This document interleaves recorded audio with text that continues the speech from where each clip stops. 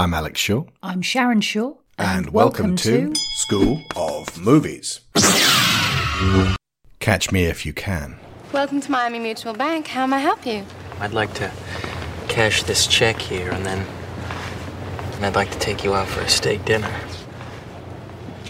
Are you really? Frank never went to flight school. The jump seat is open. It's been a while since I've done this. Which one's the jump seat again? Dr. Connors to the ER. Dr. Connors to the ER. Frank never went to medical school. Irrefutable evidence that the defendant is lying.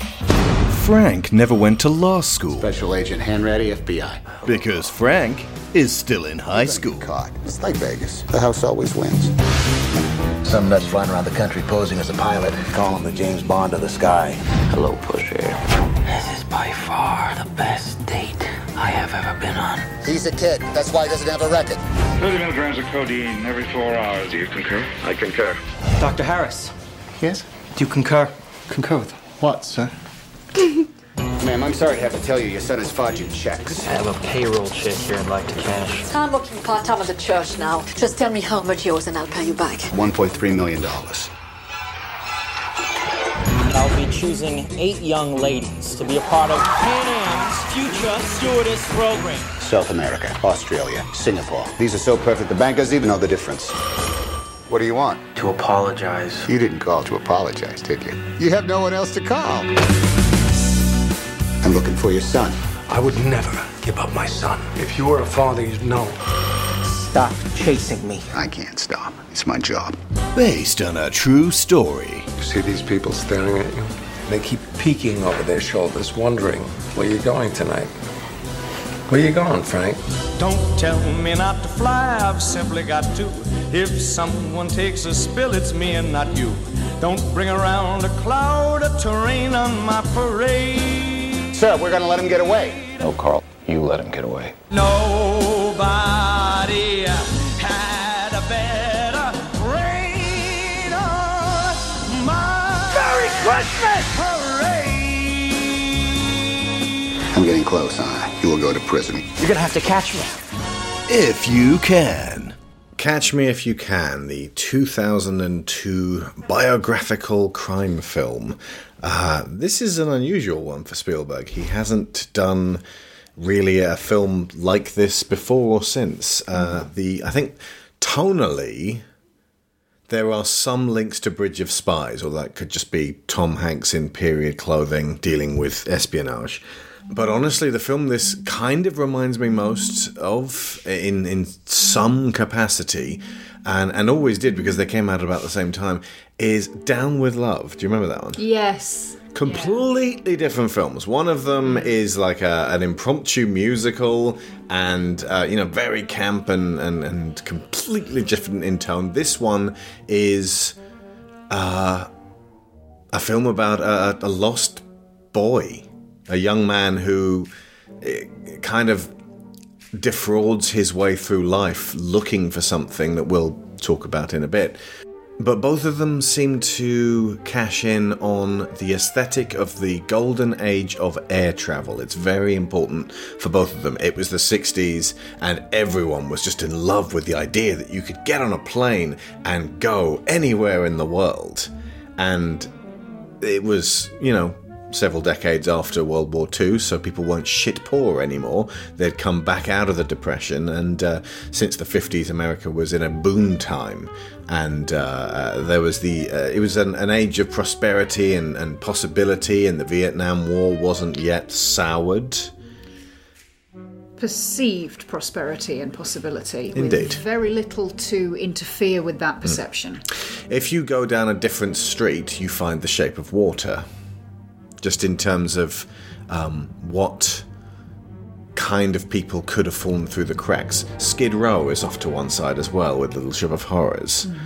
It's a kind time to certain people and a very unkind time to others, hence the turnabout and counterculture of hippies who are completely absent from the film, but are going to be discontent with America by the end of the decade. And it follows many, many years. I think does Hanks's handwriting say he's been chasing Frank for 11 years, or that he started 11 years ago. He's caught in Montrouchard in 1969. When it cuts to the opening scene at the Rotary Club, it says 6 years earlier. 63, yeah. Yeah. And by the end of the movie, it's like 74. Yeah. So, So it's over a long time, and this was the swan song of young, thin, innocent-looking, wouldn't hurt a fly, ladies' man, but at the same time sensitive, sweet-natured, boyish, blue-eyed Leo DiCaprio. And it came out 5 days after Leo DiCaprio was delivered to the world in Gangs of New York in the guise and form that he would maintain from then on, as in more dangerous, more edgy, more stocky, more able to beat men up, and more willing to do so as well. A dangerous, savage animal wrapped in a business suit, and with the aviator afterwards, and The Departed, and then Wolf of Wall Street. He became kind of endorsed by Martin Scorsese as a man's man, a manly man, a man about town. A criminal, or not someone necessarily that you would actually want to be around, because he could, potentially lead to your downfall. He had crossed a Rubicon away from the man who was hated by so many men for being in Titanic. And we'll talk about that when we tackle Titanic. But DiCaprio was not loved by men. And by Christmas 2002, suddenly the men were having mixed feelings about him, as he battled, barefist, Bill the Butcher for control of 5 Points, New York. And then when he was being directed by Iñárritu, and he gobbled down a bison liver like a stack of Pop-Tarts, that's when the Academy sat up and took notice. You were gonna drink the fat. Let's see what else he'll do. I just find it fascinating. I'm not going to use the word interesting. Of where and when male endorsements can be delivered. And you suggested that men can be heartthrobs, or they can be respected actors. Oh yeah, I forgot about Christopher Nolan as well. They can be heartthrobs or respected actors, but they can't be both. They think they can be heartthrobs or respected actors, but they can't be both.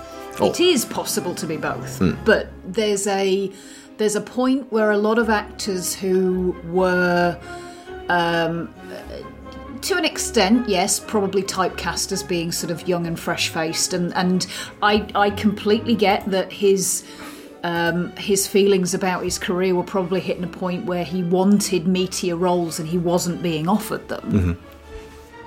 I compared him to Brad Pitt, who he was just sort of following on the coattails of, and who Brad Pitt was following in the coattails of Tom Cruise, in terms of massive pin-up, like in every teenage girl's bedroom. It went Cruise, Pitt, DiCaprio, sort of early 90s, mid 90s, late 90s, and all three of them became respected actors when they did, in Pitt's case, I think it was 12 Monkeys and Fight Club, these unromantic movies where he got to play a kind of a scumbag. And have abs.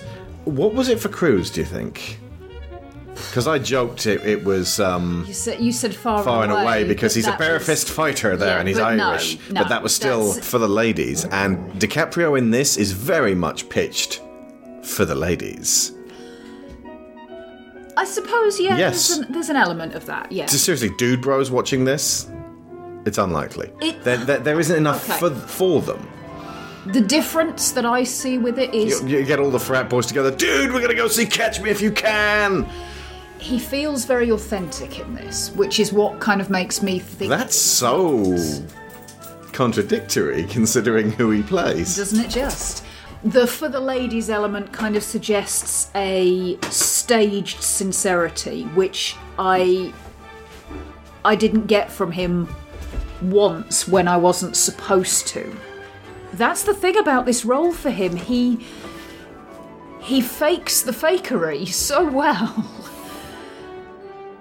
And yet the moments of this is really him scared, lost, lonely, shine through. You know when you're seeing the truth. Yeah, absolutely. And contextually, because you know when he has to lie to people, yeah, and when there's no one around for him to lie to, so all you're getting is the truth. So you see that enough, and you know that when he does tell the truth to certain people, I recognise this version of him. Yeah, and then if you compare that to his role in Wolf of Wall Street, where it's somebody who doesn't even know he's faking anymore, I know which one I'd rather spend time with.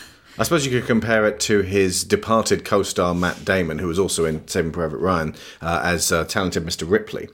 But Mr. Ripley was a prick from beginning to end, and I never warmed to him.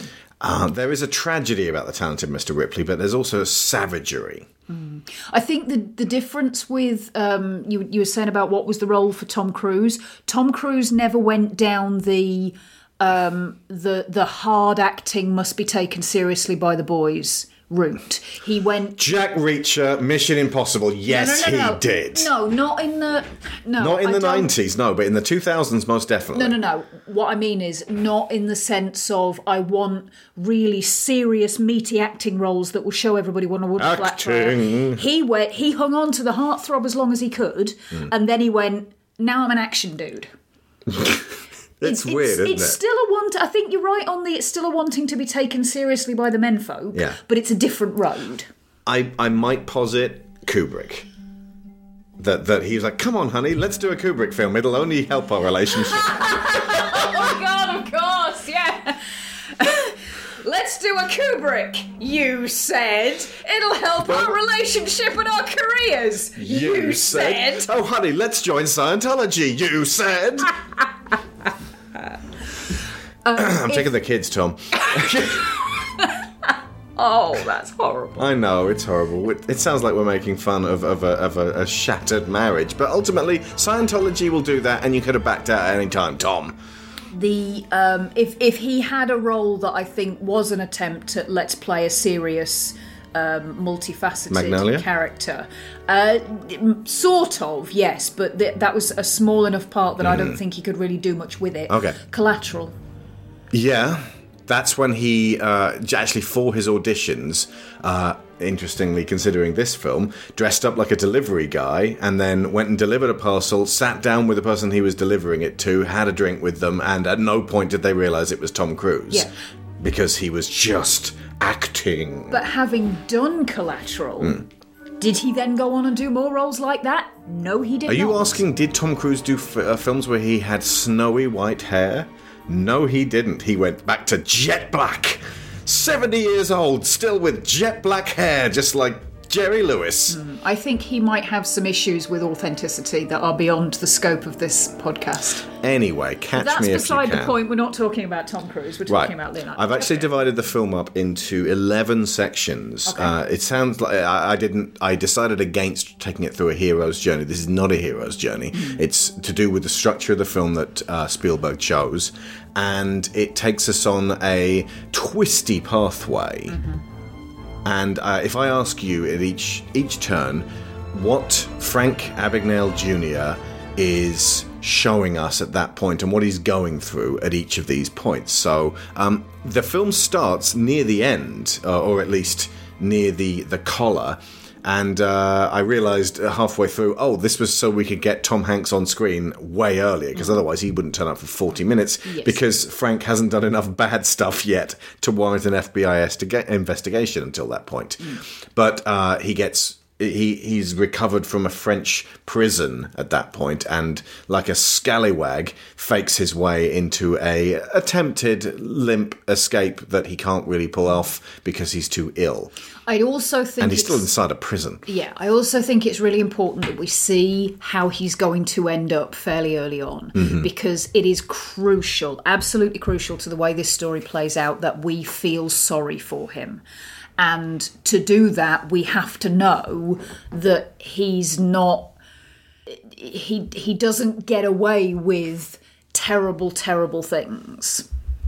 Yeah, I told Lyra while we were watching it because she was a little unsure about what was going on. This is not a film where people suddenly and explosively die in an upsetting ways, and it's also not a film where people suddenly say horrible things to each other. It's a PG-13. Spielberg is directing. You can rest easy. Yeah. Because if it's a film about crime, people might get a little edgy, but it's one of the most beguiling, charming films about crime I've ever seen. I'll tell you from the off, I fucking loved this film this time around. I haven't seen it look this good since 2002 when I saw it in the cinema, and it clearly didn't even look that good then, or at least my eye wasn't attuned to catching what a beautifully photographed scene was, because Janusz Kaminski in this film just goes to town on just making everything look beautifully lit with this golden, almost comforting light. And it throughout. works thematically as well, because the whole point is this is the life that Frank is desperately pursuing, because it will get him away from the dull, cold, leaf pattern wallpaper apartment life that he is trying to run away from. Also, full disclosure, we skipped over a couple of films to review this. You'll be hearing them in the correct order, but we jumped from Saving Private Ryan across AI and Minority Report, speaking of Tom Cruise, to this one, simply because the end of Saving Private Ryan was so upsetting, I kind of needed to see Tom Hanks okay. Yeah, no, that's understandable. Speaking of it looking fantastic, by the way, I would just like to give a brief nod to the intro sequence, which is an animated Frank running away from Carl sequence done very stylistically, and oh my god, it's gorgeous, and it makes me think of the Pink Panther. Yeah. It's got a retro feel to it that evokes the 60s and that kind of despairing iconography that they were just beginning to experiment with in terms of... It's minimalist and focused, and it has a series of movements to it that draws you in and get you looking at details on the screen, which will acclimatize you to the film itself, wherein what you're going to see involves a lot of confidence tricks and a lot of sleight of hand, verbal and otherwise, in terms of going along with the crime rather than us being in the position of the lawman attempting to prevent the crime. It is a Heat-style cat and mouse game, but you're with Frank more than you're with Carl, principally because Carl we never see outside the office. He has absorbed himself so much into this quest to track down Frank Jr. that his home life falls by the wayside that we never see. But that's they could easily have had sections with him and his wife was like, "You bastard, always on the job," but that didn't happen. But that's crucial to the way their relationship develops as well, because when he eventually comes clean to Frank about what's going on in his home life, there has to be a question mark over whether or not he's telling the truth, and it has to be important to Frank that he is, because that's one of the ways that they connect. Ultimately, they're as lonely as each other. Yes. And there is a father-son relationship developing there that neither of them really put a hat on, but it's codependent, most definitely, and that begins from almost the point when they first meet. Okay, so let's go back to the beginning, childhood and learning. What do we know about Frank when we first meet him peeling the label off a wine bottle as his father, Christopher Walken's Frank Sr., is being awarded at the Rotarian Club? He's been brought up in an environment where appearance is really crucial. The whole point of clubs like Rotary Club and things like that, where it's about the jacket and the pin and the respect of the people around you because of this club that you're a part of, rather than being specifically about anything that you've done. When they bring Frank Sr. up to recognise his contributions, when they talk about what he does, they refer to keeping their pencils sharp and their pens in ink. Now, obviously, the point is that they're respecting his long-term dedication, and they may well be understating for a reason. but those are really small things. But he's still getting this massive respect and admiration for it. And that then immediately followed up by a home life where Frank is admiring the relationship that his parents have, and he's obviously like the story about how they met. He's heard it so many times. He's like a little kid. He seems much younger than he is. Yeah. As in, he's enraptured by the romance of it, as you said, the almost fairy tale, and that's when I met your mother, and then with the dancing, he's got.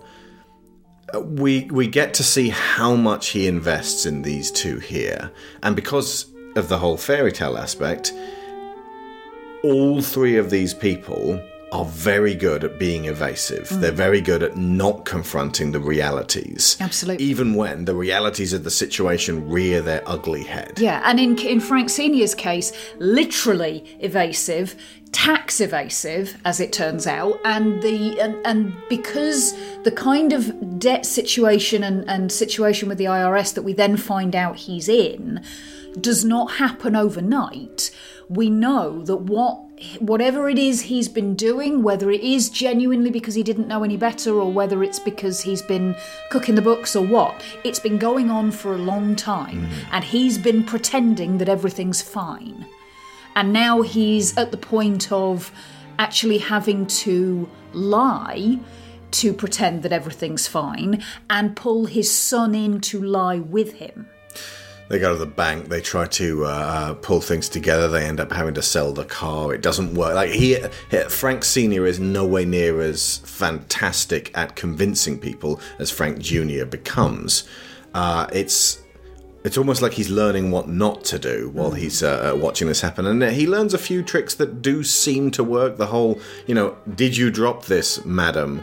This inexpensive necklace that I picked up. And effectively bribing ladies to help them, in this case, come into a shop and try on a suit, before hours. This leads on to the dissolution of the family as in stage 2, as his mother, it turns out, has been promiscuous in a way that absolutely defies the fairy tale nature of his view of their relationship. Well, she's been having or it would appear that she's been having an affair with one of his father's superiors.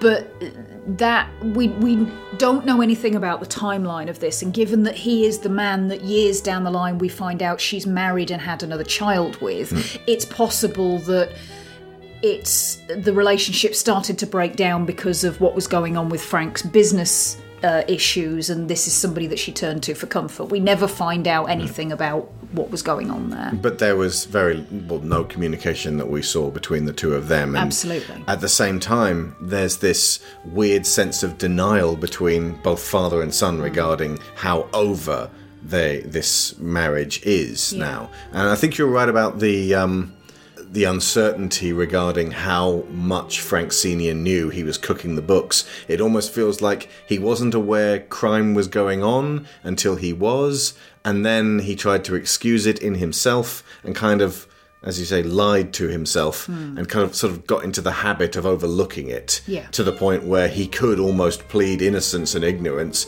of things that were right in front of him. Yeah, well, it's isn't this America? I thought I was allowed to do whatever I wanted in order to succeed, and acting hurt and insulted when he finds out that, no, actually, there's laws, and being ignorant of the laws is not usually a decent excuse. But I think there's also going on with him in the little snippets that we find out about his relationship with Frank's mother and how he responds when further down the line he's going over the story again, that he met her in this bar and she was dancing and all the servicemen were drawn to her, and yet he was the one who got to take her home despite the fact that he didn't even speak French. Their marriage has been one massive case of imposter syndrome for him. He's never really felt like he deserved her. And everything that he's done, hence the showing her off while they're dancing. Absolutely. Like, hey, it really is me with her. Yeah, absolutely. And I suspect that almost like going to a high school reunion and trying to convince your compatriots from the past. I succeeded. Yeah.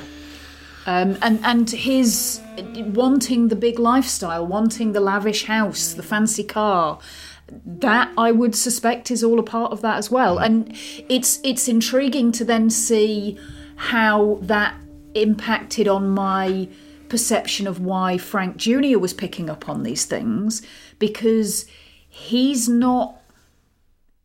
comes at it from a totally different place. He's not trying to prove he's worth what he's been given.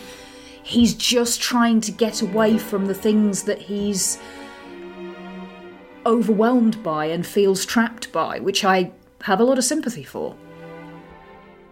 It also feels like a case of, since you mentioned, I thought this was America, the double-edged sword of the American dream, which is kind of perfect for it to hit in the early 60s, so that throughout Frank Sr.'s passage through adulthood, from the 1940s when he was a soldier through to here, he's followed what he believed he could achieve, only to find that the foundation's falling away because the various points on the ladder he didn't fully knit together are now leaving him collapsing. Yeah, absolutely. It's also, I think... He got so preoccupied with climbing the mountain, you forgot to bring a Sherpa and mountain climbing gear. Absolutely. And shoes. The first real fraud, I suppose, that Frank Jr. engages in is defensive. He turns up at a new school wearing the posh uniform from his old school and is immediately pounced on and mocked and teased by the school bullies. And a school bully who is, really chunky and pushy, and then this Eugene-like nerd who's like, right behind him in a kind of I am a remora following in this shark's wake just to make sure that I won't get pounded myself. Indeed. So Frank's response to this is, okay, this is a French class. Because my mother is French, I can speak French. I am going to... And then he launches into... Ned Schneebly from School of Rock. Precisely. And it seems weird. There's not necessarily an immediate gain from this other than to take the wind out of the sails of the people who've been picking on him so far. But then we find out he sustains this for a week. Did he take payments for this field trip to a bread factory in France? From the parents? I don't know. I don't think they mentioned payments, right. But he definitely was talking about organising one and giving the kids homework to do. And again, it seems like what he launches himself into and what he finds so absorbing about it, it's the being someone else, it's the role-playing aspects of it. The financial gain seems to be almost secondary. Except that in the sense that it allows him to play the role of somebody who is able to be generous, who is able to be to create fun for people and enjoyment, and there's all this stuff about when he's interacting with most of the women that he deals with. He's flirting in a way that makes them feel good. It's not about how it reflects on him. It's all about feeding into what other people expect and want and sort of... I mean, I've heard this said by con artists many, many times. Not directly, but you know what I mean. But I believed you. The point of it is that people want to be lied to. They want to have the fantasy for a little while. That they wouldn't engage in it if they didn't want to believe what they're being told. Hence the American dream. Uh-huh. This film could have been a lot more scathing than it actually was. Yeah. It comes from the book published in 1980, written by Abagnale himself, and apparently it went through director after director until DreamWorks picked it up in 1997. It was going to go to David Fincher, which would have been very cold, Gore Verbinski, which would have been very loud. Lasse Hellstrom, What's Eating Gilbert Grape, and Chocolat, and The Cider House Rules. That might have been okay. Milos Forman, Here Amadeus. That could have... I mean, Amadeus is brilliant. I love that. So I think that could have been great as well. And Cameron Crowe, honestly, of all of them, I would love to see Cameron Crowe's version of this exact same film, still with the same cast. I think it would have had a lot of the same beats as Almost Famous. Yeah. You can look forward to a season of Cameron Crowe films next year on our show. Along with James Cameron, it's the year of Cameron. Especially since in England, Ireland, and probably Scotland and Wales, we will be Brexiting because of that gutless pigfucker, David Cameron. Truly it will be the year of Cameron. The next stage, after impersonating a teacher, he attempts to cash checks using sloppily semi-cunning forgery and keeps getting turned away over and over again because he's just some schmuck in a cardigan. You know those montages where you keep getting a little bit better? This is just a montage of failure upon failure upon failure, and it actually seems like he's getting worse and getting tossed out on his ear as he becomes more desperate. But then he notices a pilot suit in the doorway, or in the window of a store. And like I said, this is the golden age of flight. And then he sees a pilot getting out of a cab with all of these laughing air hostesses. And just the rock star image that they had in those days. It's like so kids are running over to the pilot and asking for their autographs. Can you imagine being in Gatwick Airport right now? Obviously not right now, but pre-COVID, just 2019, and expecting little kids to ask in a hotel for a pilot's autograph. That is absurd. But in the 60s in America, it felt like they're Jaeger pilots. They're suddenly new and important and everyone wants to know about them. Yeah. And so Frank Jr., it'll always be Frank Jr. unless we say Frank Sr. So Frank decides to clothe himself in that pilot gear and suddenly is conferred this instant respect and admiration and awe. And the ladies suddenly somehow like, oh my God, and Lord of mercy. And he realizes he can grease the wheels by going behind the scenes at Pan Am and posing as Jimmy Olsen and asking for... I actually think he might have got the idea from Jimmy Olsen, since he is actually a fan of comic books, as he goes by the names of Barry Allen at one point, which is the Flash, and Dr. Connors, which is the Lizard from Spider-Man. And just he uses this subterfuge, which is almost like a comic-y, like that is a Silver Age Peter Parker thing to do. You know, the imagination of writers is what would kids like, and the idea of being able to fool grown-ups, you know, and do them through the avatars of these comic book costumed heroes, even though a lot of the time the heroes are approaching adulthood themselves. It gives kids that sense of the frisson of like the early days of the Home Alone kids versus adults way of doing things. So he approaches this effectively like a kid posing as an adult. Yeah, and again, it's out of a form of desperation. By this point, his parents have separated, and he's run away from home. That's why he's desperately trying to cash all those checks. And what pushes him out of the door is the lawyer who is dealing with the separation tells him he has to choose who he's going to live with. And to choose that would seal the deal on accepting the divorce. Absolutely, which he can't do in that scenario. So it's like if he runs then and doesn't go home again, then home can stay in stasis. It can stay in his memory the way he wants it to be. And when he writes to and speaks to his father, he is referring to a marriage that is no longer in the place it was. Absolutely.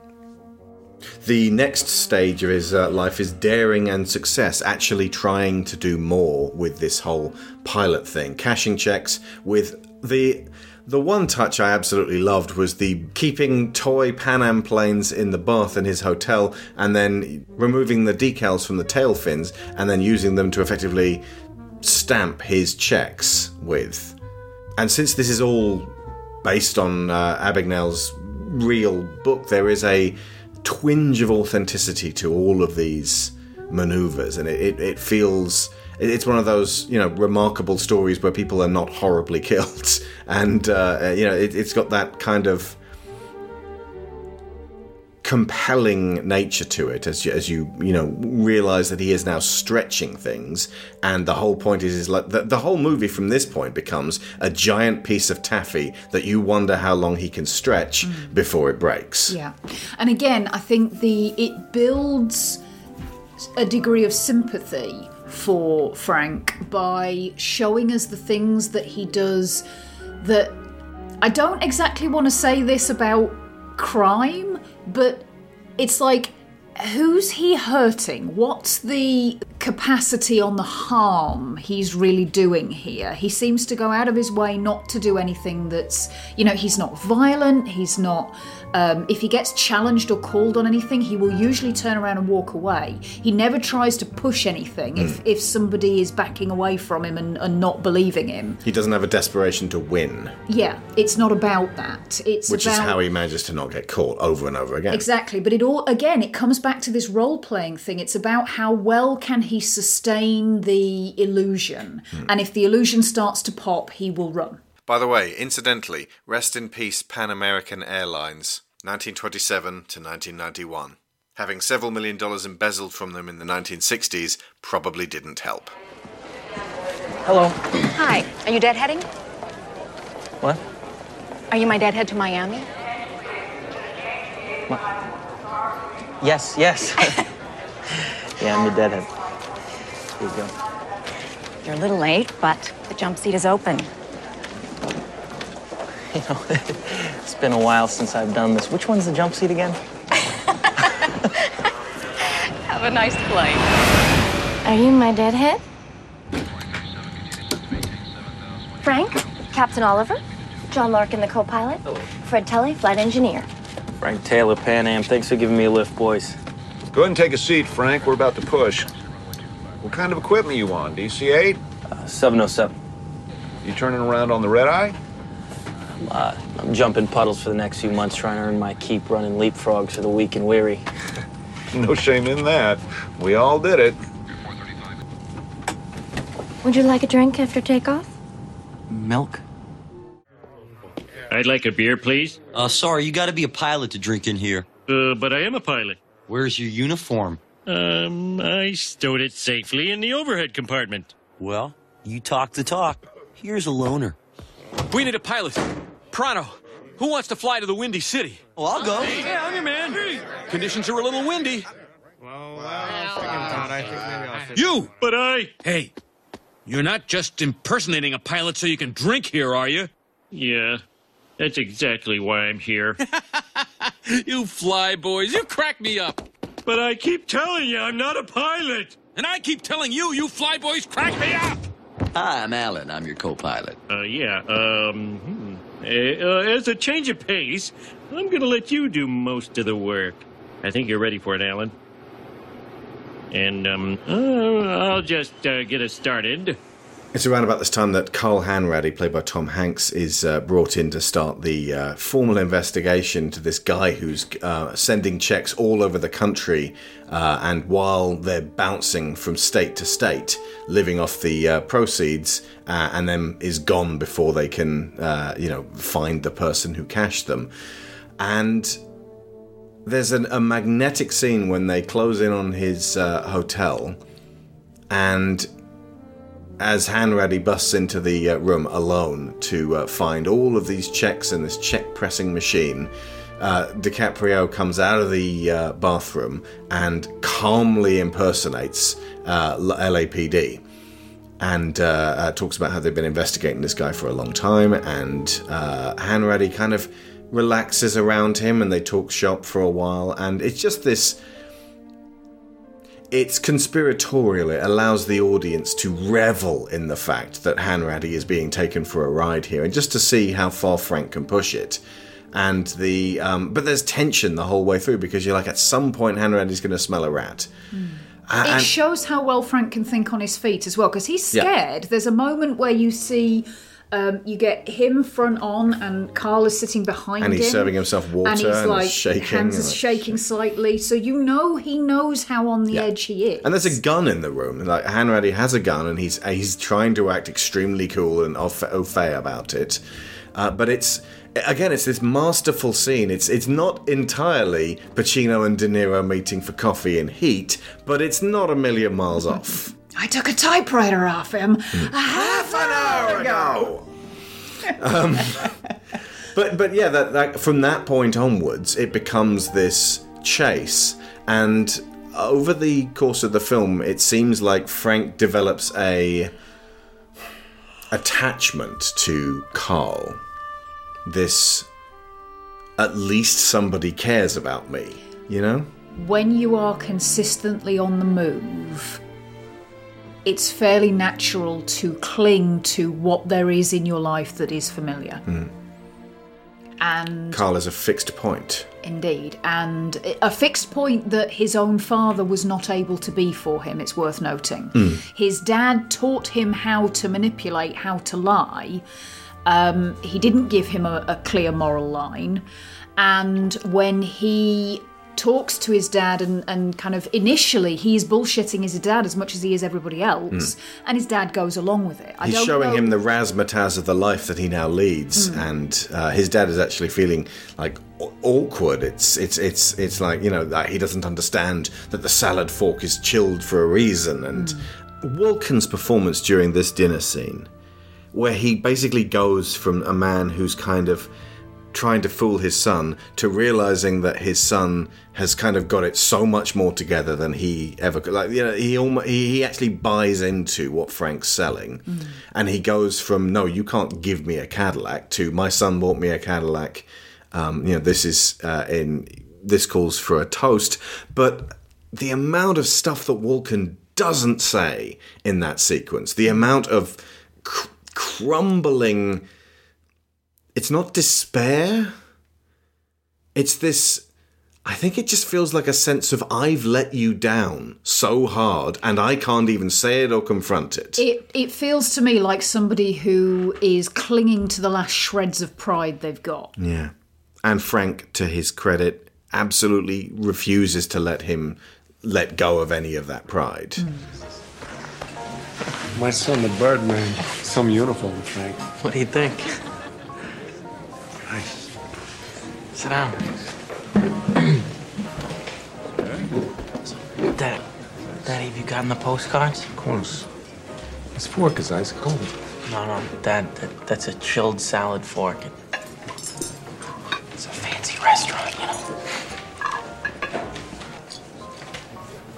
I got you something. What's that? Open it. Those are the keys to a 1965 Cadillac DeVille. Convertible. Brand new, Dad. Red with white interior. Split seats. Air conditioning, the works. You giving me a Cadillac? I'm giving you a Cadillac.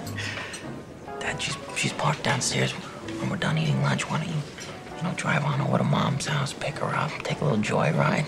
Do you know what would happen if the IRS found out I was driving around in a new coupe? I took the train here, Frank. I'm taking the train home. All right.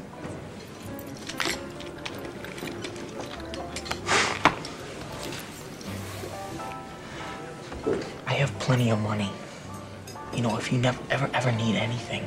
You worried about me? No, I'm not worried. You think I can't buy my own car? 2 mice fell in a bucket of cream, Frank. Which one am I? Yeah, that's second mouse. I went by the store today. I had to close the store for a while. It's all about timing, Frank. Goddamn government knows that. They hit you when you're down. I wasn't gonna let them take it from me, so I just shut the doors myself, called their bluff.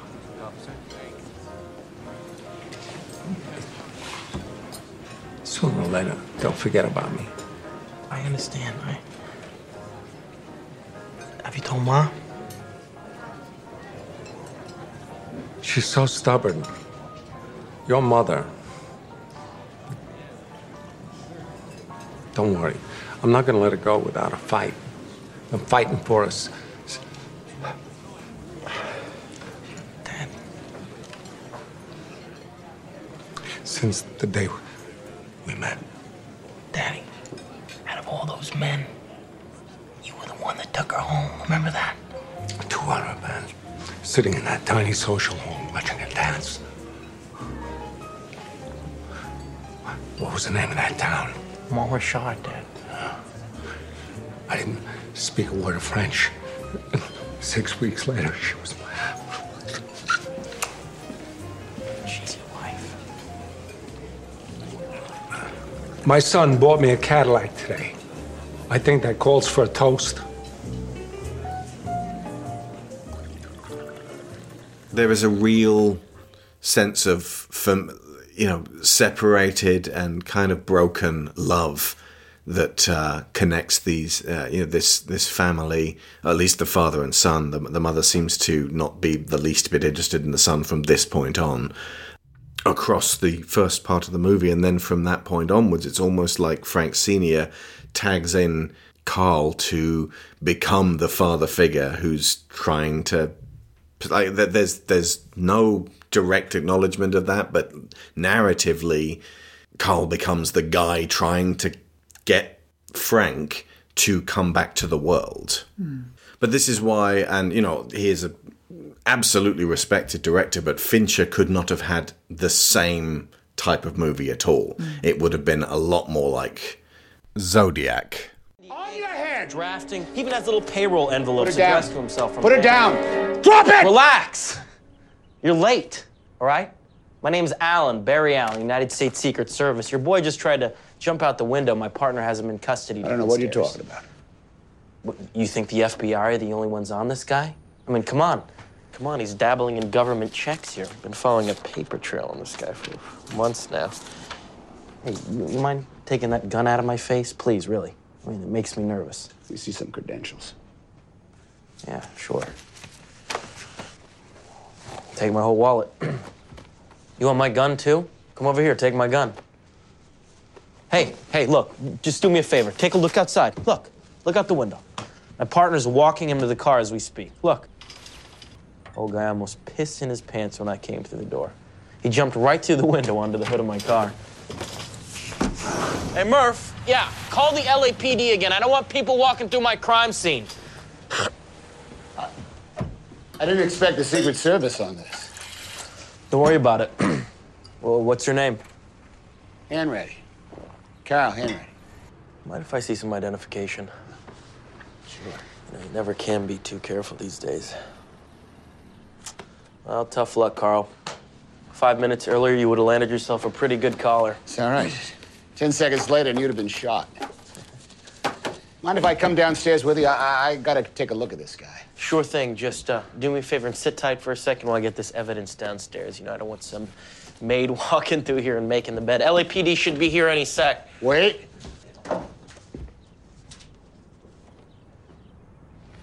Your wallet. You hang on to it for a minute. I trust you. At this point, Frank changes course and he stops trying to be an airline pilot because the feds are closing in, and he bluffs his way into becoming a doctor and meets Amy Adams, who plays Brenda, a young hospital worker who, when he meets her, has this great big mouth full of braces. And she's Amy Adams, who is incapable of artifice. And it just resonates out of her, this shining kind of, not only am I so transparent that I can't ever tell a lie, but you will see all over my face that I am saying and projecting everything I'm thinking, which is going to be very straightforward and very passionate. And I feel like something about Brenda really appeals to Frank on a level that he can't even articulate or understand why. So he kind of schmoozes his way in as a doctor, Dr. Connors, and then connects with her romantically after she gets rid of the braces. And we've jumped and skipped over a lot of times that Frank bedded various swooning maidens that he's charmed, and it would have been very easy for another director, or even for this director, to make him come off as a sleazebag. How is it that he's able to lie to so many trusting women and bed them and doesn't come off as a creep. Because I'm sure he does come off as a creep to some people, but that's not the intention from Spielberg. It's very difficult to pinpoint it, and it's going to be different for everybody. But I think for me, what makes it... And it's weird to think about it, because in some of the scenarios that we see, he's only 17. Mm-hmm.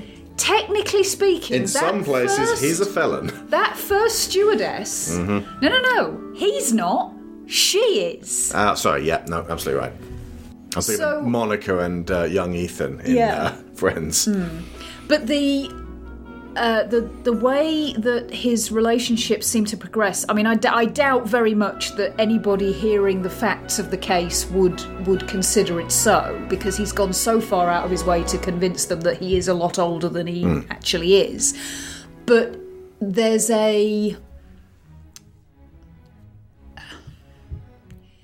it's almost like there's no guile to him when he's actually with them. Mm-hmm. He is...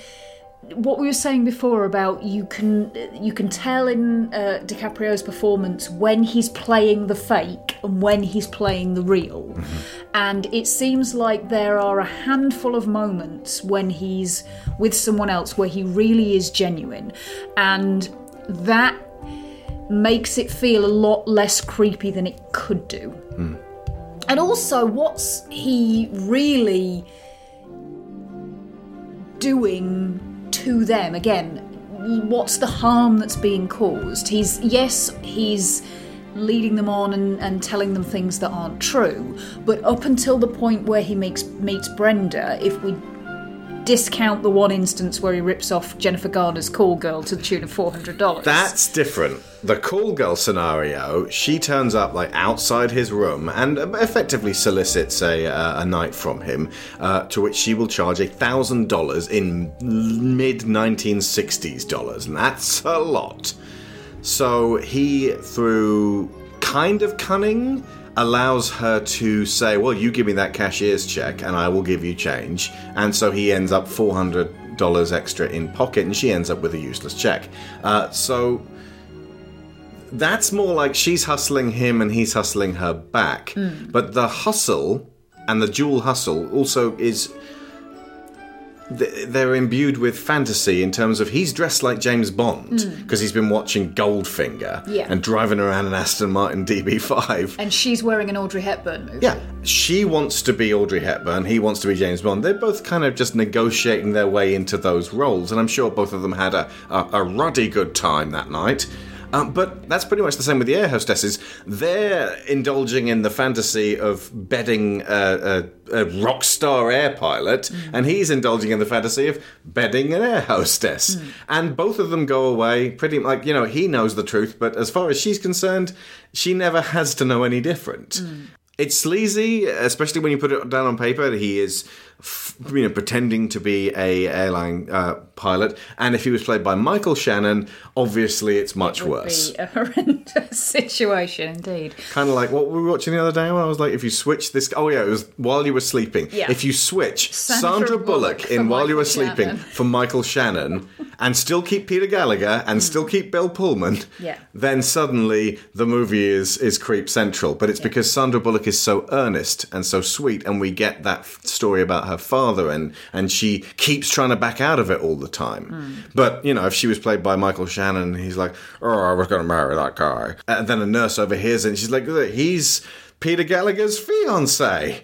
And then the whole film plays out with that. I'm sure the family would have been a little more reticent at taking this enormous 7-foot creepy man in as a surrogate son. But but that's the thing. Like it's Leo DiCaprio, and if you asked the average young lady in the year 2002, would you spend a romantic night with Leo DiCaprio if he told you his name was Craig? They'd probably go, yes. I think essentially what it comes down to is that the entanglements that he gets into prior to Brenda do not seem to be they're not emotionally They're not affairs of the heart. Exactly. Yeah, no, they're not emotionally investing in a way that they're then being led on. They're Brenda fantasy shags. Brenda is the first person who is all in authentically and falling for him, and he seems to be falling for her in return. She invests in him, and this next bit's heavy. She confides in him that she had an abortion and her parents took care of her during it and then threw her out because they're Lutherans and they can't abide such things. And he says, what if you were to marry a doctor? Would they take you back then? And it's really hard to hate him at that point because you are getting yourself in way over your head, and there's no obvious financial gain. Exactly, he's doing it for her. There doesn't seem to be much that he can get out of this. To me, it seems like what's cementing his... Especially as she's like, I'm so sorry, and she's like holding herself and bunched up and crying like a child who feels that she's dirty and ruined because she's been cast away like a Jezebel. Absolutely. The only experience that she has of people's response to this situation is shame. Yeah. So of course she's going to feel all that all over again. Ergo, we warm to him greatly at this stage. And he is putting himself at risk at this point. Doing the pilot thing, he was constantly on the move. And you can point to that and point to the checks and go, well, it's obvious why you're doing this. Yeah. Financial gain and a crazy playboy lifestyle. Yeah, indeed. But to settle down, inverted commas, as Dr. Connors, he's got an office with his name on the door. He's got somewhere that he has to show up for work every day. He's a lizard. There's occasions when he actually is called upon to do medical stuff and he has to talk his way out of that. Well, he doesn't so much talk his way out of that. You said we had to actually skip over it because we were eating dinner at that point, and it was like a sudden, really bloody, scary moment because a child had been injured and he was called to attend. But he got through, and again, we're going to have to trust his account, by asking the professionals around him, what would you do in this situation? Yes, you're right. Exactly. Yeah. So he's applying his confidence to the situation. Also to ensure that no mismanaged medical work gets carried out that hurts people. Yeah, he doesn't throw in I totally know what I'm doing. And that's the thing as well. He seems to know his limits. When he starts trying to convince everybody that he's a doctor. Yes, all right, he's reading medical encyclopedias, but he's also reading Dr. Kildare and watching episodes of whatever hospital soap was on at the time. Days of Our Lives. Yeah. He's not trying He's watching Drake Ramore intently. He's not trying to convince people that he is actually... no, he is trying to convince people that he's medically qualified. What's the way to phrase this? He's not trying to pass off what he can do. It's about being an actor. It's about, again, it's performing the role and sustaining that role. And almost everybody he meets throughout this film responds best to a state of authority, and he is very good at reaching that point of authority and being slightly aloof with it. And whenever they ask him searching questions, he's very good with the flip remarks that don't dismiss what they have to say, but kind of reassure them in a way that's like, I've got this. Yeah. And by this point, by the way, by the time this all starts to kick off with having to meet Brenda's family, he's made direct contact with Hanratty. He's called him and talked to him. Deliberately. And like John Doe. Exactly. And Carl calls him on it and he says, you didn't have anybody else to call, did you? And he's hitting the point, and this specifically, it's at Christmas at that point, exactly. And he's feeling extra lonely, as people do, sadly, at Christmas time. And I said this to Lyra. There's that feeling that when you spend your life being someone else, there comes a point where you just want to talk to somebody who knows who you really are. And I think his relationship with Brenda is kind of developing out of that need as well, because they are fairly close in age. They have similar experiences in terms of having recently gone through high school, and he actually, when the shit hits the fan and Carl turns up at the engagement party and he has to run, he tells Brenda who he really is. Notably, just before then, he had actually, when he's got to talk to Martin Sheen, and that made me think, oh God, Martin Sheen's being positioned as a Lutheran who would toss his previously pregnant daughter out on her ear for being a whore of Babylon. And I'm like, oh, Christ. Because I can't think Bartlett into that position.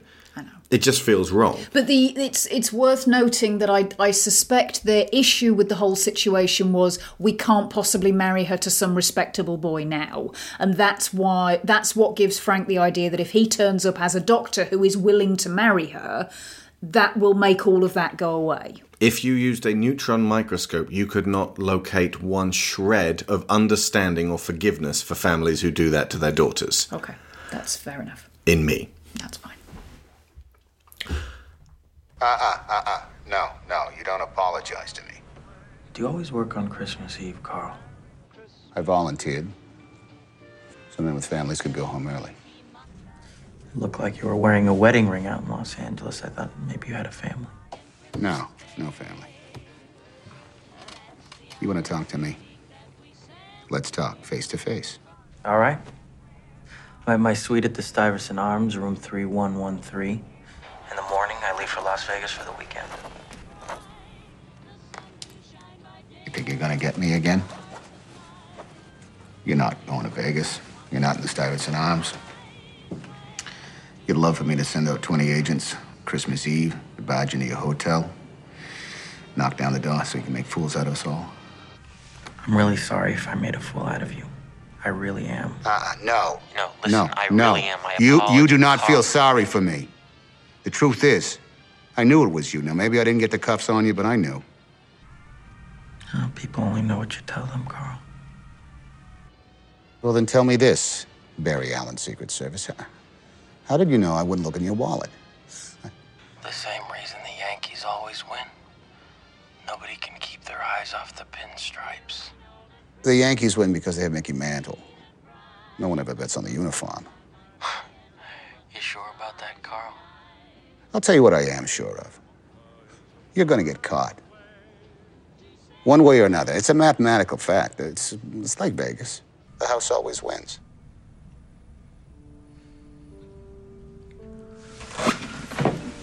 Well, Carl, I'm sorry, but I have to go. You didn't call just to apologize, did you? What do you mean? You have no one else to call. Oh.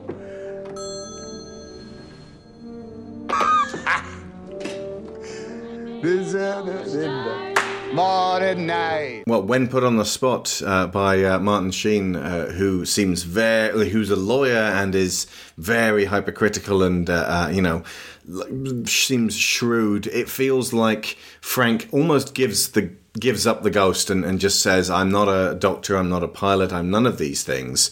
I am just a young kid who's in love with your daughter," which, in the vein of all comedy scenarios, is that same kind of, I keep telling you I'm not a pilot, and I keep telling you flyboys crack me up. It's like Martin Blank in Grosse Pointe Blank. Professional killer. You get done with that. When you actually tell the truth, people don't believe you. And in this one weird situation, this was the time for him not to lie. And Martin Sheen goes, "Come to me, sonny boy." And then he takes a state bar exam. But yeah, this is a point where he's actually changed course and he's looking for something different in his life. And that love that he felt with Brenda feels real. And it's sad that she kind of gets wrenched out of the story because then Hanratty's trying to use her as a plant to flush Frank out at Miami Airport as Frank wants to leave with her, but then notices that the whole place is being staked out by flowers by Ira. I asked, why didn't he just drive to Florida and fly out of there instead? You just fly out of Orlando, and you said rather pointedly, because Orlando International Airport didn't exist at this point. It wasn't opened until 1981. Yeah, it would take about another 14 years to turn up, and he'd have to drive to... I don't know. I don't think we worked out where the next nearest international airport was. Oh, you said Jacksonville. There was an airport at Jacksonville, but it was mostly military at that point. Fundamentally, there wouldn't have been that many international airports in America at this stage. It's probably worth noting that this scene at Miami International Airport and the New York scenes are some of the most dazzling in terms of really convincing you that you're looking at the 60s. The set design and production design and the costumes and the colours and all, just the way that the actual the camera falls upon the colours. I feel like they evoked Goldfinger for a reason, because it feels like we're looking at a film from that age, but just shot with a much better camera. It's wholly convincing, and when you see these big wide shots, it's just kind of dazzling, and it's like, well, that's Spielberg. He just goes that extra mile to really sell you this world.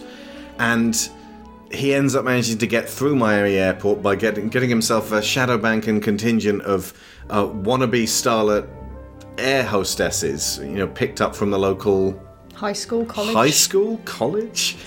A bunch of girls who are just like, do they fly with him in the end, or do they just guard him through the place and then he scoots onto a plane? Yeah, he just uses them as a front to get into the airport past the FBI guys. And flies to France. But that's the last we see of Brenda, or even hear of Brenda. Yeah. Did he actually marry her?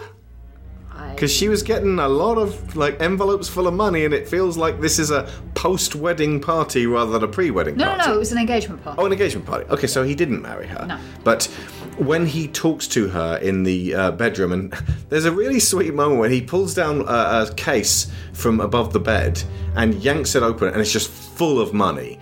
And then he pulls some clothes from a drawer because he's trying to run out the window because Hanratty's climbing the stairs at this point. It's super tense and almost Hitchcocky at this stage. And he throws bunches of money out to one side and puts the clothes in. Obviously, the clothes are worth, a fraction of how much money he's just tossed out.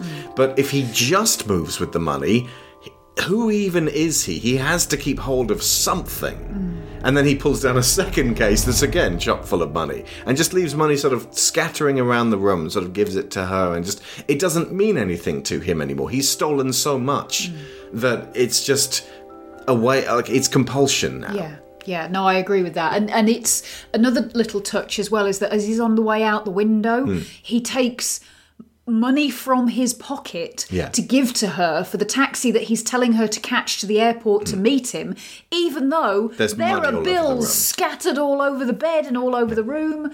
But the point is, he has to know that money went from his hand to hers. And there's another instance of him talking to her and telling her he really does love her, he really does want her to go with him, and it feels like the truth. And it does not, there's no artifice there. There's desperation because he knows he is this close to being caught.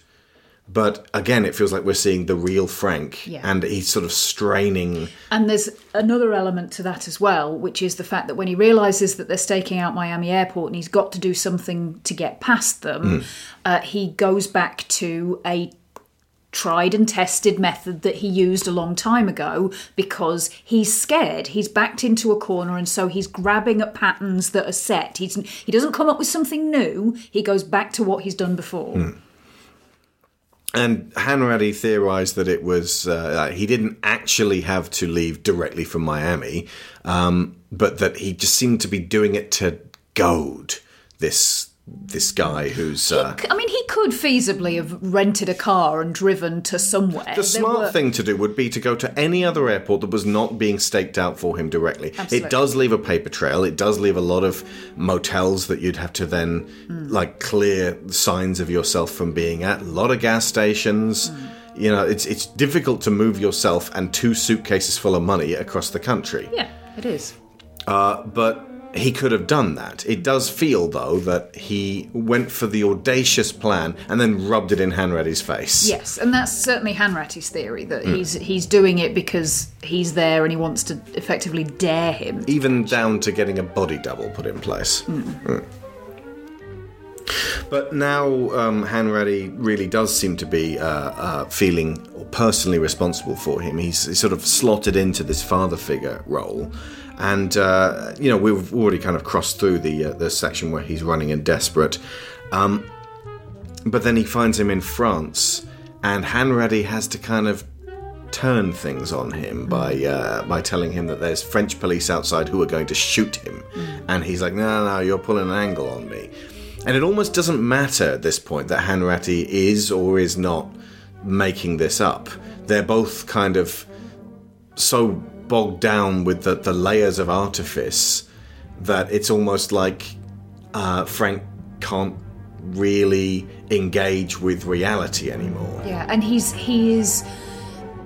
Something's slipping. It's not his skill, because he continues to counterfeit while he's in France. But he's gone back to Montrechard, which is the place where his mother and father met. Mm-hmm. Again, that shows he's desperate. He's not thinking of new things. He's reaching for familiarity. He's trying to clutch at things he knows, because he is starting at this point to lose his grip on who he is.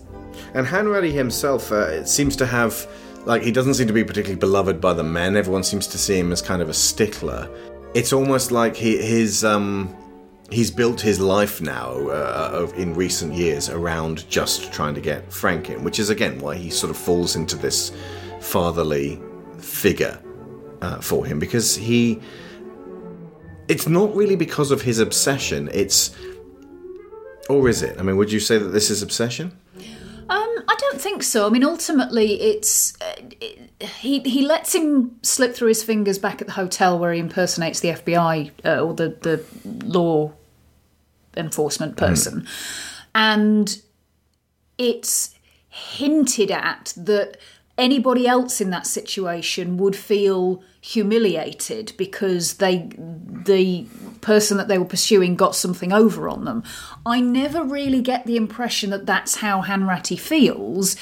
It's more about the fact that he is very dedicated to doing his job right. He's all about the figures. He's all about the knowledge. I think he says something to Frank about, me catching you is a mathematical certainty. It will happen. And that seems to be his MO. This is just something that he can see the line of it so clearly, he can't not follow it. Does that make sense? Yeah. It's also almost like, had Frank not reached out to him and made that phone call at that Christmas, I suppose, strengthen their bond. It's almost like Hanratty might have faded away and found something else to do with his career. Yeah, possibly so. But it almost feels like that made him feel more personally responsible. There's also that revelation of you don't have anyone else to talk to. Yeah, I also suspect that there is a little bit of professional respect involved. At the point where... Well, he's a fascinating case, if nothing else. Well, indeed. But when Hanratty knows so much about frauds and forgeries and that kind of thing, to be up against somebody who is so good with it that it's incredibly difficult for him to catch him, then that would engage him on a level that possibly nothing else ever has before. So not necessarily that it's obsession, but that it's so engaging for him that he can't let it go. And also, when we get to the point where he's asking Frank to identify fraudulent checks and why they're fraudulent, there is a look on his face that's almost paternal pride. Mm-hmm. When he manages to convince him to come outside to await the not giant crowd of gun-toting French police, some French police do in fact turn up to drag him away to a wet, cold French prison. The officer who actually arrests him is the real-life Frank Abagnale Jr., which is a neat touch. And he was a consultant for this film, which kind of plays into the final act of the story here. When they're flying home and Hanratty tells him that his father, Christopher Walken's Frank Sr., has died accidentally falling down some stairs at Grand Central Station, DiCaprio is really good at being upset in a way that draws the audience in, and rushes to the bathroom. Or first off, cries by the plane window, and then rushes to the bathroom, and then we are trapped in there in this top-down view of an airplane bathroom, And you really start to get the sense that he is feeling like hemmed in and caged, and he's just come from a French prison. His lips are still chapped and dried out. His eyes are still bloodshot. His teeth are fucked. And his hair's all long and nappy. Like, he's already suffered, and he can expect more of the same when he gets back to America. But he escapes through the toilet. It doesn't seem to be just fear of a cage, but something else is drawing him back. Like, he could just escape and run anywhere at this stage, but he goes to the place that Hanratty knows he will be, and then they apprehend him shortly afterwards, his family home, where he sees his mother, and it's Christmas Eve, and it's snowing, and he's at the window, and then he sees Jack, his father's former associate, and now his father is gone from the world, and he is looking at this idyllic family setting that he always dreamed he was part of before he ran away from home. And then the little girl comes to the window, and it's, wonderful visual storytelling. What's your name, where's your mum in? And like, Spielberg makes no bones about the fact he is looking at his half-sister, and he's this ghost at the feast, just out in the window, out in the cold, with this dishevelled appearance as the police turn up to drag him away to a solitary cell. It's this... He never wanted, really, he was never in this family wishing for riches and a playboy lifestyle. He just wanted this. And the film kind of never really made any allusions any other way. There was no sense that he was pursuing a false ideal and a false lifestyle that didn't make him happy. He just did that out of compulsion because he could. But it feels like he would have dropped it in a heartbeat if he'd been told, right, if you stop right now, your mom and dad will get back together again. And you can go home. And he tries. He goes, when he knows he can't go back to his dad now because his dad's gone, he goes back to his mum and finds out that he has a half-sister. She's moved on. Yeah. She moved on years ago. And that's when he turns back to Carl and says, okay, I'm done. Everything's, all the avenues of familiarity are now closed off to me. You're the only person left that I know. And this is the moment of surrender. Absolutely key point in the story. And he's caught and defeated, and this next stage is cruel and quick, fortunately. Spielberg could have taken less time on other places and really dwelled on his incarceration. What, 4 years? Yeah. Before they managed to move on to the next bit? And, you could just go 4 years, or you could really make us feel it and just watch him slowly get beaten down by solitary. And you said they don't even allow people to be kept in solitary like this for this long anymore. He's sentenced to 12 years. The judge recommends that he's kept in isolation for those 12 years, but it seems apparent that doesn't happen. But yeah, that's not something that I believe they're allowed to do anymore unless somebody is directly dangerous. It does come off as a system that is unaware or unwilling to search for a way to deal with this man that they can't control. There's a seemingly like a desperation to just put him somewhere where he can't cause any more trouble, because to allow him to interact with people allows him to gain their confidence and to trick them. And it's almost like admission that there aren't enough people in the system that are wily enough to outwit him. But also, to say that and to think that he is still going to be motivated to try and lie and manipulate his way out of things means that they don't know why he did it in the first place. They're going purely on behaviour. She already left me once. I don't think she'd do it again just for kicks. Exactly what I was thinking, yes. Yes. No, there is no problem. We're coming out right now. Well, that was good. That was good. What did you pay some hotel desk clerk to make that call for you? Is that what you did? It's Captain Luke. I've got 1 minute to bring you out. Captain Luke! Ooh, Captain Luke. Well, Carl, I gotta say, That sounds pretty official to me, but like I said, I think it's just me and you here. It's me and you, so you're gonna have to catch me. Frank, you have to trust me on this. These people have been embarrassed, Frank. They're angry. You rob their banks, you steal their money, you live in their country. I told you this was what was going to happen. That there was no other way for it to end. Don't make a mistake. That's good. That's good, Carl, you know? Keep pushing that lie. Keep pushing it. Keep pushing until you make it true. They're gonna kill you! You walk out that door, they're gonna kill you.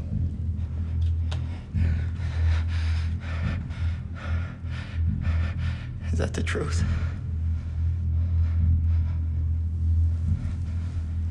Yeah.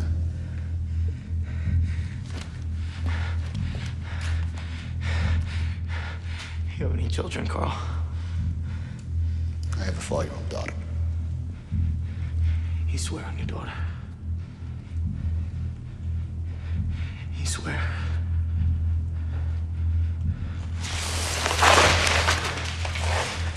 You swear?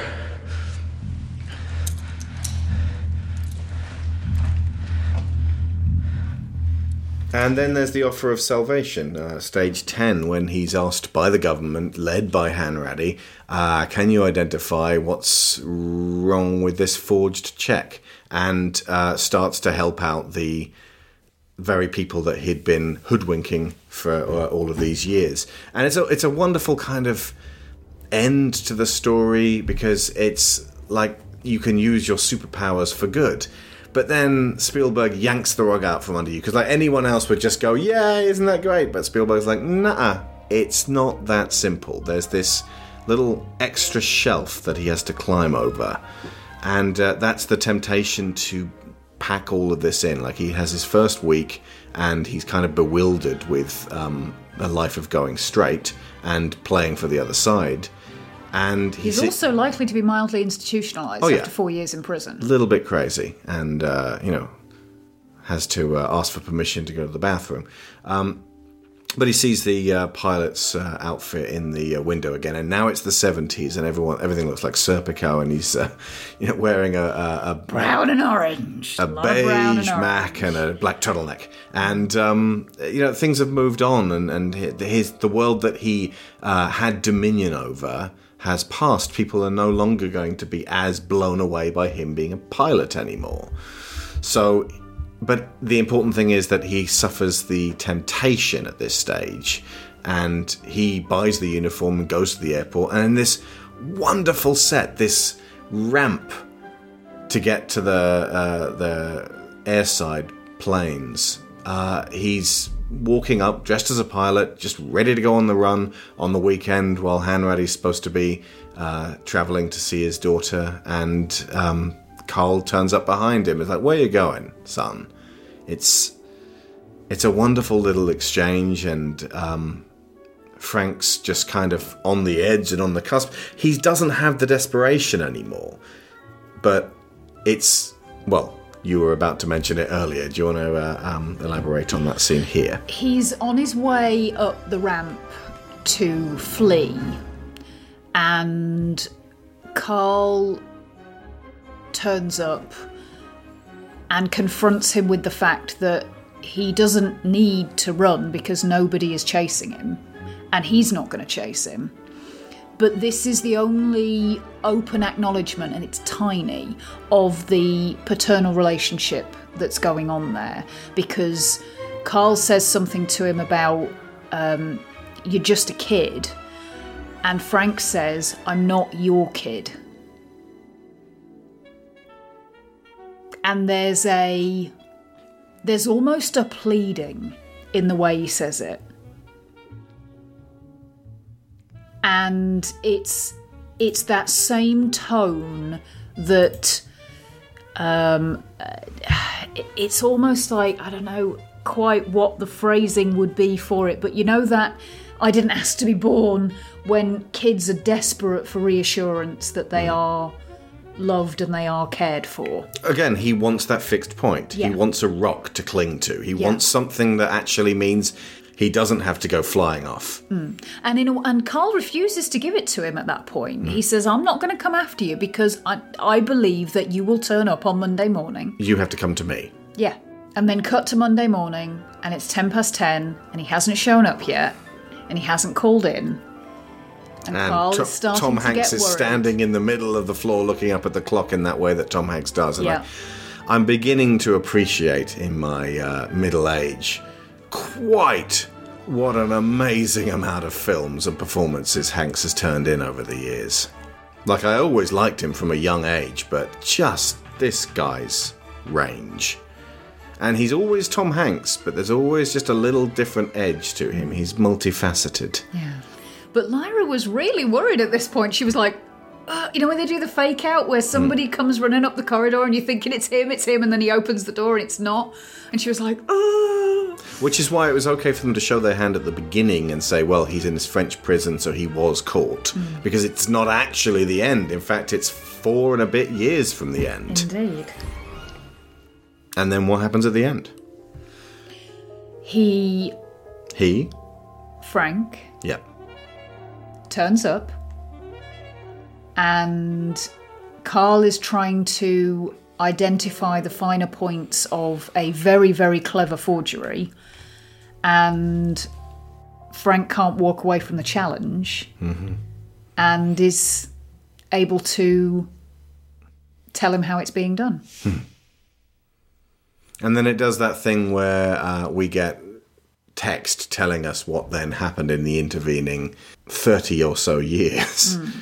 And as it turns out, the amount of time that Frank had spent getting very well acquainted with forgery allowed him to become the kind of expert that gets paid, ironic, millions of dollars by the companies who want to guard against the kind of people that he was.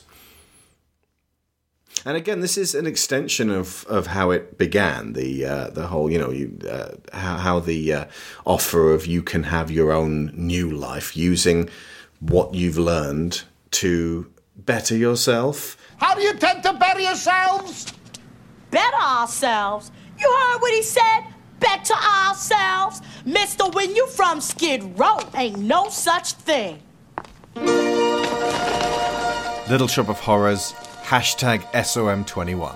To achieve the American dream. It's a twisted-ass way of achieving it, but he did so by immersing himself in the fantasy, learning the ropes of that noodling road through playing a version of himself for everyone that he met. And he's the kind of criminal that people can go, oh, isn't that sweet? He's paid his debt to society. And it's kind of perfect that Spielberg be the one to sort of convey and deliver that story to the world, because it legitimizes that life in a way that other directors might have left you feeling more uneasy about him. So yeah, what are the absolute strengths of this film that you're going to take away? Because this is high on my list. I ranked all the Spielbergs that we've seen so far. For me, I think it comes down to the performances and, like you said, the cinematography. It looks gorgeous, and there's a believability about the timing, as in like the era. It feels kind. And we have just come off the back of a number of Spielberg films that are not.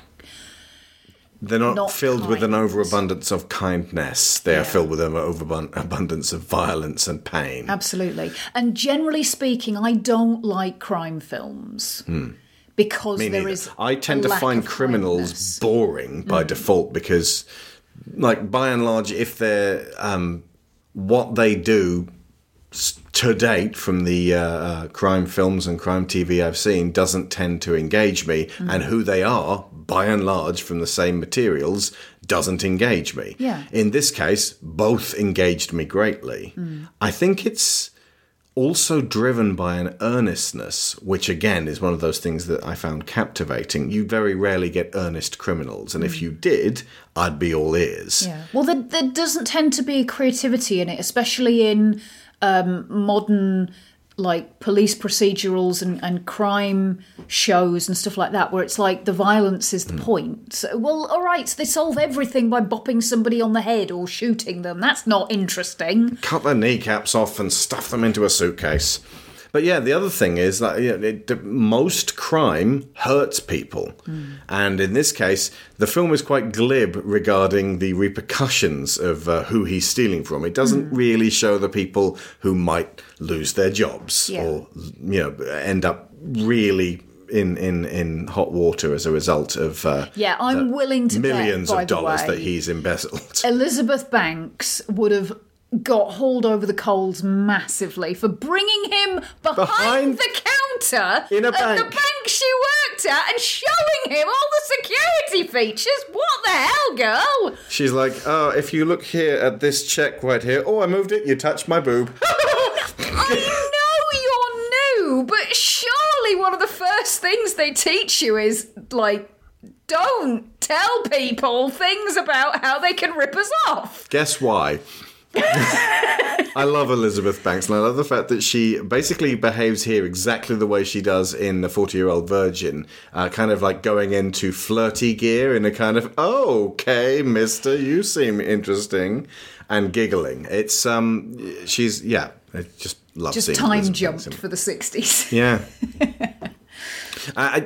Ultimately, I think the thing that really powers this through is the sense of connection between people who you would not imagine would stay connected. You would imagine there'd be a lot more bitterness between the family, the father and the son, and then the agent and the criminal. Like that, there's all of these other versions of this story where it's just kind of poisoned, and somehow it manages to retain a purity and almost a wistfulness. Yeah. And I don't doubt that a big part of that is probably Spielberg rinsing some of the slightly seedier elements of Frank Abagnale's.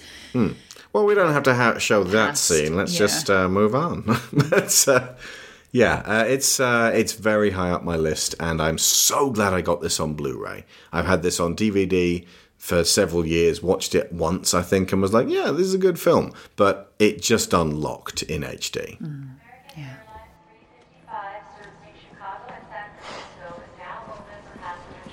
How'd you do it, Frank? How'd you pass the bar in Louisiana? What are you doing here? Listen, I'm sorry I put you through all this. You go back to Europe, you're gonna die in Perpignan prison. Try to run here in the States, we'll send you back to Atlanta for 50 years. I know that. I spent 4 years trying to arrange your release. Had to convince my bosses at the FBI and the Attorney General of the United States you wouldn't run. Why'd you do it? You're just a kid. I'm not your kid. You said you were going to Chicago. My daughter can't see me this weekend. She's going skiing. Said she was 4 years old. You're lying. She was 4 when I left. Now she's 15. My wife's been remarried for 11 years. I see Grace every now and again. I don't understand. Sure you do. Sometimes it's easier living the lie. I'm gonna let you fly tonight, Frank. Not even gonna try to stop you. Because I know you'll be back on Monday. Yeah. How do you know I'll come back? Look. Frank, nobody's chasing you. School of Movies is funded by Patreon. And every week we give our top tier $15 patrons a little shout out and a virtual high five. So thank you to Aaron Lecluse, Abel Savard, Alex Outridge, Alex Peregrine, Angus Lee, Benjamin Hoffer, Brian Novak, Cassandra Newman, Chris Finnick, Christopher Wolfe, Kieran Dashler, Connor Kennedy, Dan Mayer, Dan Hepner, Daniel Salguero, Dave Hickman, Dave Shealy, Duran Barnett, Evan Jankowski, Finbar Nicole, Greg Downing, Jameis Enright, Joe Gasiga, Joe Crow, Joel Robinson, Johan Clayson, Joseph Gluck, Kat Essman, Kevin Veilly, Lorraine Chisholm, Mark Luksch, Matthew A. Siebert, Matthew Webb, Michael Haskell, Scott Jacob, Sarah Montgomery, Tim Rosensky, Timothy Green, Toby Jungius, Trey Contreras, and Tom Painter. And next week we've got a Steven Spielberg film a lot of you have been waiting to hear our thoughts on, Indiana Jones and the Kingdom of the Crystal Skull. And it's going to be a grand reunion of everyone we've had on for the previous 3 Indiana Jones shows, and I personally think this might be our best of the 4. Not the best film, but the best show. We shall all see next week. And remember, if you're at the $5 level or higher on Patreon, you can catch our quick reviews on the rest of Spielberg's lineup for the 2000s. The Terminal, Munich, Warhorse, Lincoln, Bridge of Spies, and The Post. So yeah, that's Catch Me If You Can. I've been Alex Shaw. I've been Sharon Shaw. And School's out.